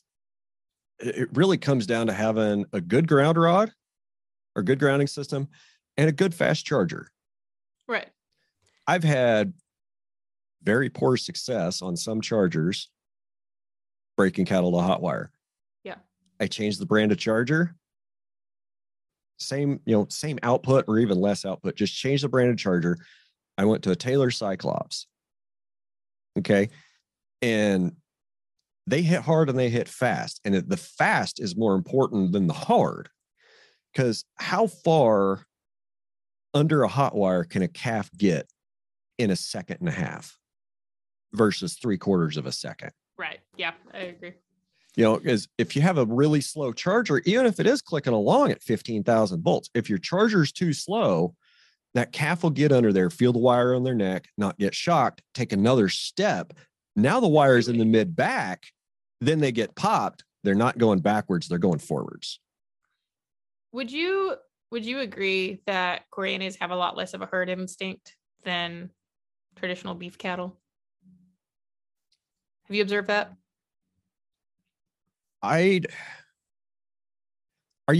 So you're saying that they spread out and stay shotgunned out across the pasture more? Yeah. Yeah. I wouldn't say that's true. Okay. In my experience, yeah, with my herd. Well, my experience was just with our herd. So that's why I'm genuinely asking. And like when you'd move cattle, they'd string out so much further. But they would, if you were moving cattle, which we would drive cattle miles. If you're driving cattle, there would usually be a couple of them that would go off. So, if you'd let them, they'd wander off, 100 yards and they would travel with you, but they'd stay that far away. And I never had that experience with like English or continental type cattle. Right. And so I was just wondering if that grazing those animals under density. Obviously they will do it. They'll learn to do it. I just was wondering if they had an, kind of an inclination to behave differently, or if they didn't take it as well, or if the training looked different for them. Okay. So there's some to unpack in here. Am I opening a can of worms? No, not at all. I found more rabbits. I love them. So I put this herd of cattle together. I started putting them together third week of March 2020. Perfect time to be buying cows. COVID's setting in. The world's getting ready to end. Yeah, that was a good time. We're gonna go buy some cows. Seemed like the right thing to do at the time. For the first 210 days I had them, we strip grazed in that same pasture. I mean, we're running 40 to 50,000 pounds per acre stock density on daily moves. Okay. And they were doing fine. They were doing good. Then we came from that. Then just about, I guess it was about this time of year, 2 years ago, my friend Josh Hoy called me and said, "Hey, I got a destock. You want to buy some cows?" Well, tell me about them. So I ended up with a really good number of some beautiful Longhorn, Corriente, and cross genetics from Josh. And was really excited to get them because Josh's place is about 3 hours, 2.5. Yeah, about 3 hours. Fun fact, Gwen was in my group in my Ranching for Profit class when I went earlier this year. I love Gwen. She's awesome. She's great. But their place in the Flint Hills, their grass is very, very similar to mine. Their topography is very, very similar to mine. Management, pretty similar to mine. So I'm like, yeah, that's great. I'm pretty sure those cows will work here. So what's important to note about those cows is those cows were part of Josh and Gwen's instinctive migration grazing herd that Bob Kinford talks about all the time, that, Ricky Krimmers teaches, and, some of those other folks. So you lucked out is what you're saying. Well, those cows knew how to work as a unit. Yeah. And right around the same time, I also got in a short load from a sale barn. And then we moved them across the road to a 100-acre paddock. So now we got like 100 odd cows in a 100-acre paddock, and we're just leaving them there for a while because it was getting cold. Labor situation changed. We weren't going to be running polywire anymore. So it was, we're shifted to a winter type program. In the first couple of weeks, it was real interesting to watch them, because there'd be the group of mine that had been on strip grazing. They'd be together. Then there'd be the group I bought from Josh. They'd be together. And then there'd be the sale barn mutts that had just got there, and they'd just be kind of all scattered out. It's like kids in a cafeteria in high school. Yeah, it's like, oh, there's the jocks over there. Oh, there's there's the weird redheaded kids over there. There's the ones with the big horns over there. I won't ask where you were. I was at the nerd table. Okay. That's I was definitely at the nerd table. You were at the cool kids table, I'm sure. I was homeschooled my whole life. I was at my own table by myself. Thanks a lot.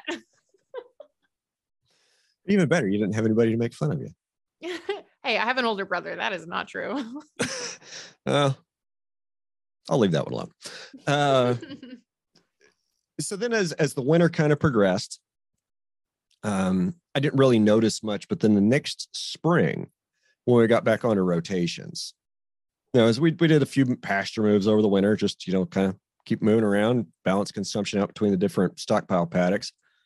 Then we got into spring, and I commingled with a friend, and he brought in quite a few more than I had. So the majority of them out there were his, and the minority were mine. After we got through about 4 or 5 moves, it was real interesting because they would all stick together for about 2 days when we got into a new paddock. They'd all come through together, and they'd all stick together and move around as this big giant blob. Yeah. And, so I observed that happening in 2021, and it's still happening. Like, so it's just my cows right now. We're not commingled. There's not running with anybody right now. So it's just my stuff, and they're in a blob.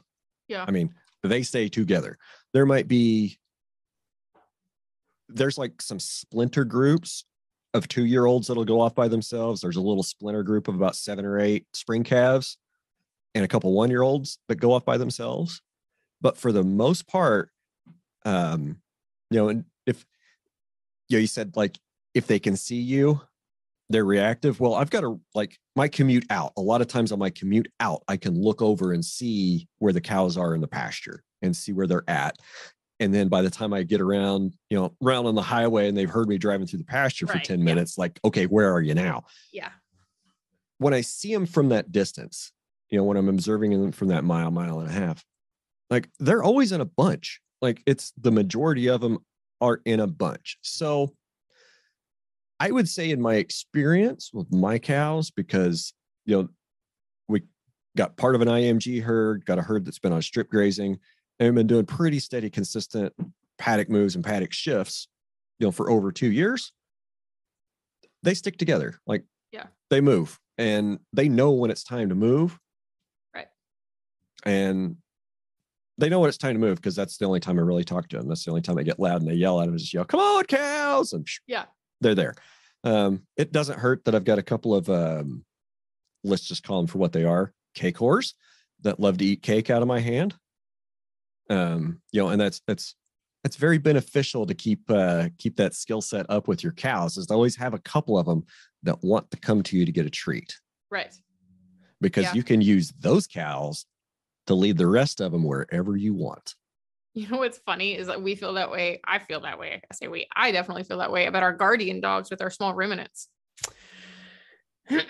Because whenever you're like trying to move goats or sheep, you got guardian dogs, ours at least, that flock or that herd, whatever, will not go. Like if you're trying to lead through a gate, they will not go to the dogs go.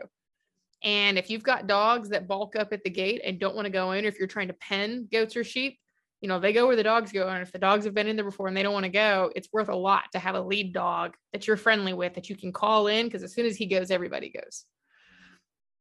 So similar concept. Yeah. I can definitely see the stockmanship aspect of that and the relationship aspect of that with the dog and the sheep. That's like the sheep need permission from the dog. This is safe. This is okay. After, which we just started running sheep here 2 years ago, and we just got goats this year. And after my experience with them, people ask all the time about different guardian animals.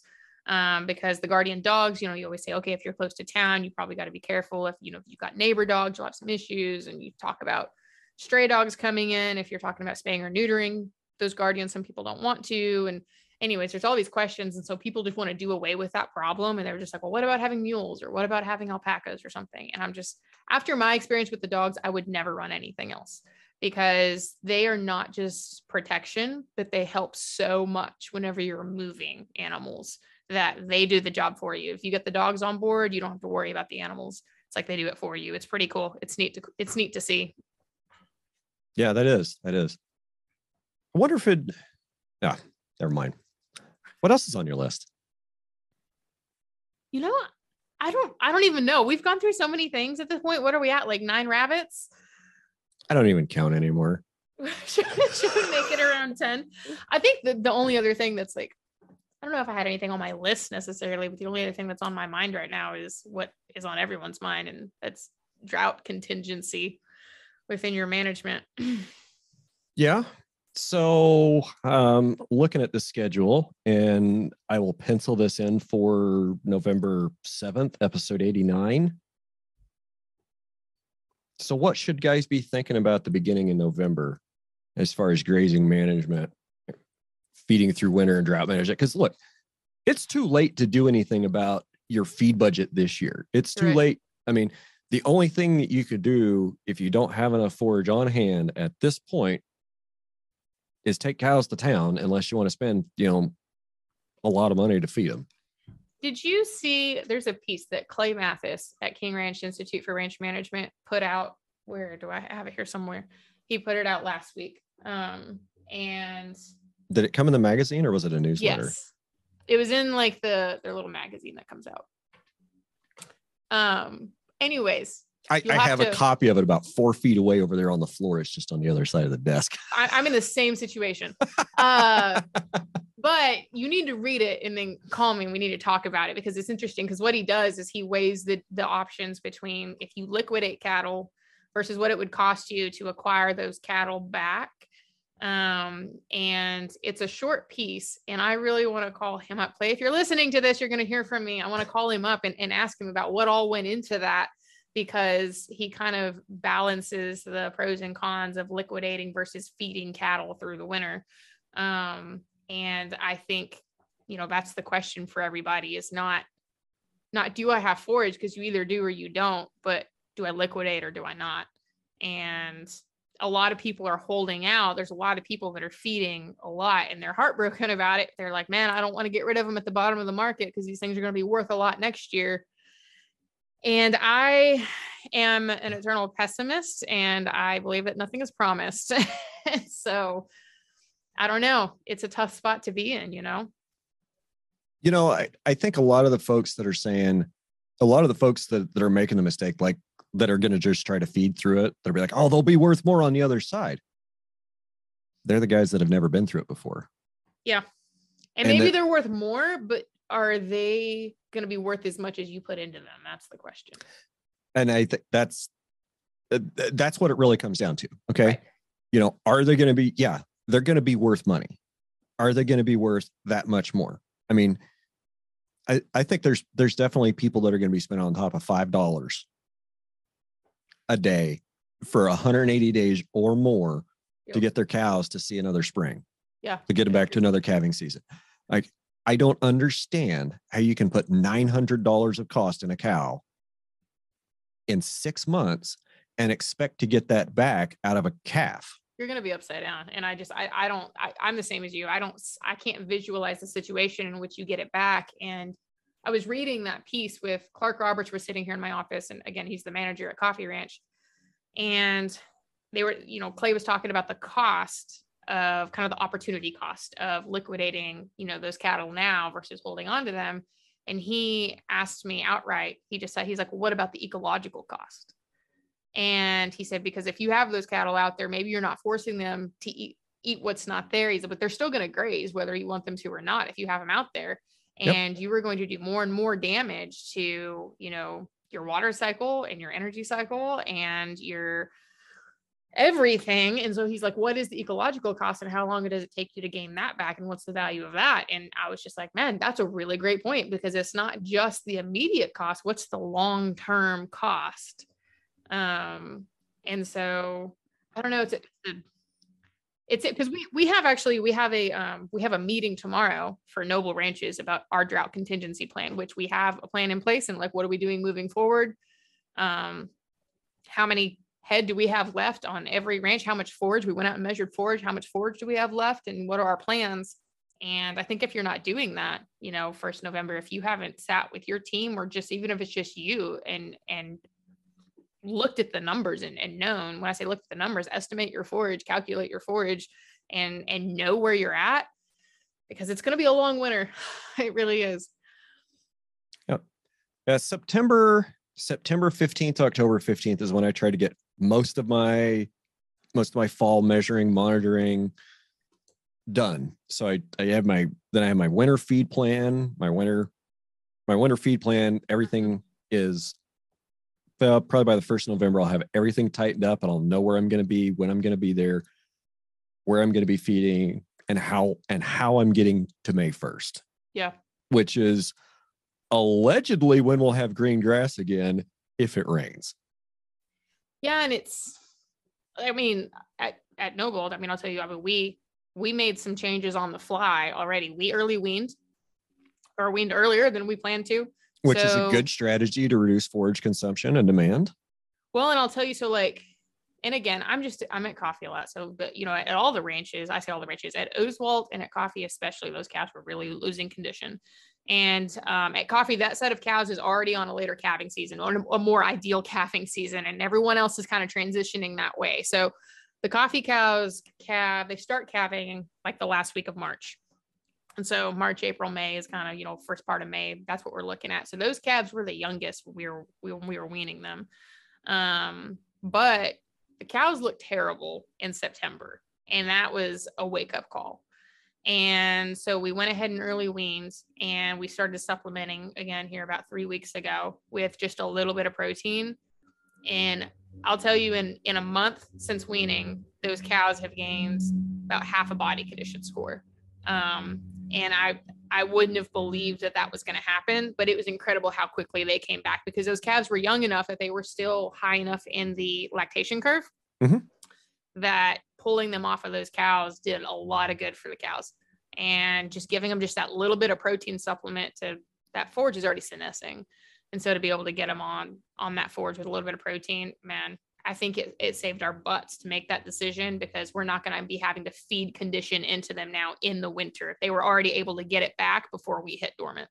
Right. Like the cheap time to put condition on the cows it's behind us. It's in the rearview mirror already for probably everybody, but south of I-20, I'd imagine. And the other thing we did was we cut our breeding season short. We had a 45-day breeding season this year, and we just said they can get to it or get gone. And so we culled hard. We had, a conception rate that a lot of people would really, really not be happy about. But for us, do you want to tell me how bad? Determined who was worth sticking around. Do you want to tell me how bad it was? It was 67% on most of our cows. Okay. And so, but we gave them that, and that included the heifers too. So that was heifers, that was cows, that was some animals that have not been transitioned over to like this kind of intensive grazing management yet. And that was on some properties that also have not been adapted yet. Properties that are currently transitioning from a conventional grazing to, trying to get the right grazing management in. And so, but I think it made the decision for us. We knew we were going to have to call, and rather than looking at them and saying, well, phenotypically we like this one and not this one, and making these just kind of obscure decisions, we let the environment make that decision for us. And I think it'll pay off in the long run. Yeah, I haven't checked mine yet. And I expect my results will probably be right around where you're at. Yeah. One of our ranches was higher. It was like 78 or 80%, I think. And, we set of customer cows. Now, listeners, keep in mind, I've got 3 customers. So only the person that actually knows the numbers knows who I'm talking about. They did 76% on a very low input program. Yeah. And I don't think that's really far off from where any of the neighbors were. I mean, yeah, a few points lower, but I think a lot of the neighbors were rolled low mid 80s this year because hot and dry. So, take that for what you will. Well, everybody everybody wants 95. Well, and some of these herds are, so our cattle were on very conventional management, 4 years ago. They were on 90-day breeding seasons, and most of them were on 60 days last year. Almost everybody, I think, was on 60 days last year. And then we put them on 45 this year. And again, these aren't herds that are really adapted yet and exactly what we want yet. We're still trying to get there. And so to put that much pressure on them, I'm not surprised at all, but I mean, I'm not upset about it either. And I don't think we have to make any excuses about it, because I mean, that's how you find your top end. But pull the rug out from under them and see what swims. Right. So we got to wrap this up. We do. We've been here a while. Yeah, we've been here a while and we haven't talked about anything as usual. So we'll just have to do another one. Where can people find you? Online, go to Noble Research Institute. You can find my information there. Feel free to reach out. And we have a newsletter called Noble Rancher. I would encourage everybody to subscribe to. I actually just had an article come out about cattle impacts on soil disturbance. And so we put out a newsletter every week, and there's really great information in there. And so I would do that. You can find us on Instagram and Facebook and TikTok. Just look up Noble Research Institute, and we are active on all of those platforms. You're forgetting your YouTube channel. We do have a YouTube channel, but I'm not on that. So, I mean, But it's good information. I say me, but yeah, that's right. We are on YouTube and we have a docuseries right now. So every 2 weeks, I think is the schedule. There's a new episode of Regenerating the Ranch where we are full transparency showing Noble's transition over to regenerative management on our ranches. And so those are about 15 minutes a piece. And you can see all of our ranch managers and different ranch staff. So lots of good information there. You're right. All right, cool. Anything else you want to shout out? Any place you want to drive traffic? Anybody you want to say hi to? Man, I think that's it. This has been a blast though. Thanks for having me on here. This has been fun. Yeah. Good luck editing this. Edit? What are you talking about? Like this. You have to make me look smart. You already. Isn't that your job? You already look smart. Like I'm just gonna throw an intro on it, throw the outro, and blend in some music, and we're just gonna roll. Sounds great. All right. Well, I look forward to seeing you in January. That'll be a lot of fun too. Oh, it will be a lot of fun. We'll make sure it is a lot of fun. That's Soil Health U. There is a link to that, or you can. Let's see. What am I going to do? Check the show notes. My link tree. There should be a link on my link tree to the Kansas Soil Health Events calendar. It's where it's a good place for everybody to find out about soil health events, and it's not just for events in Kansas. They're trying to make that kind of a central hub for events. And if you click the right buttons, you can actually add that to your Google Calendar. So I have all that crap on my Google Calendar already. Very cool. Yeah, very cool. All right, that's it. Sounds great. Have a great week, gang. Hey, we'll see you later. This episode has been sponsored by C90 Ocean Minerals. Visit C90.com to find a distributor near you or call to request a quote today. That's SEA-90.com. And don't forget to mention that Ranching Reboot sent you. Have a great week, y'all.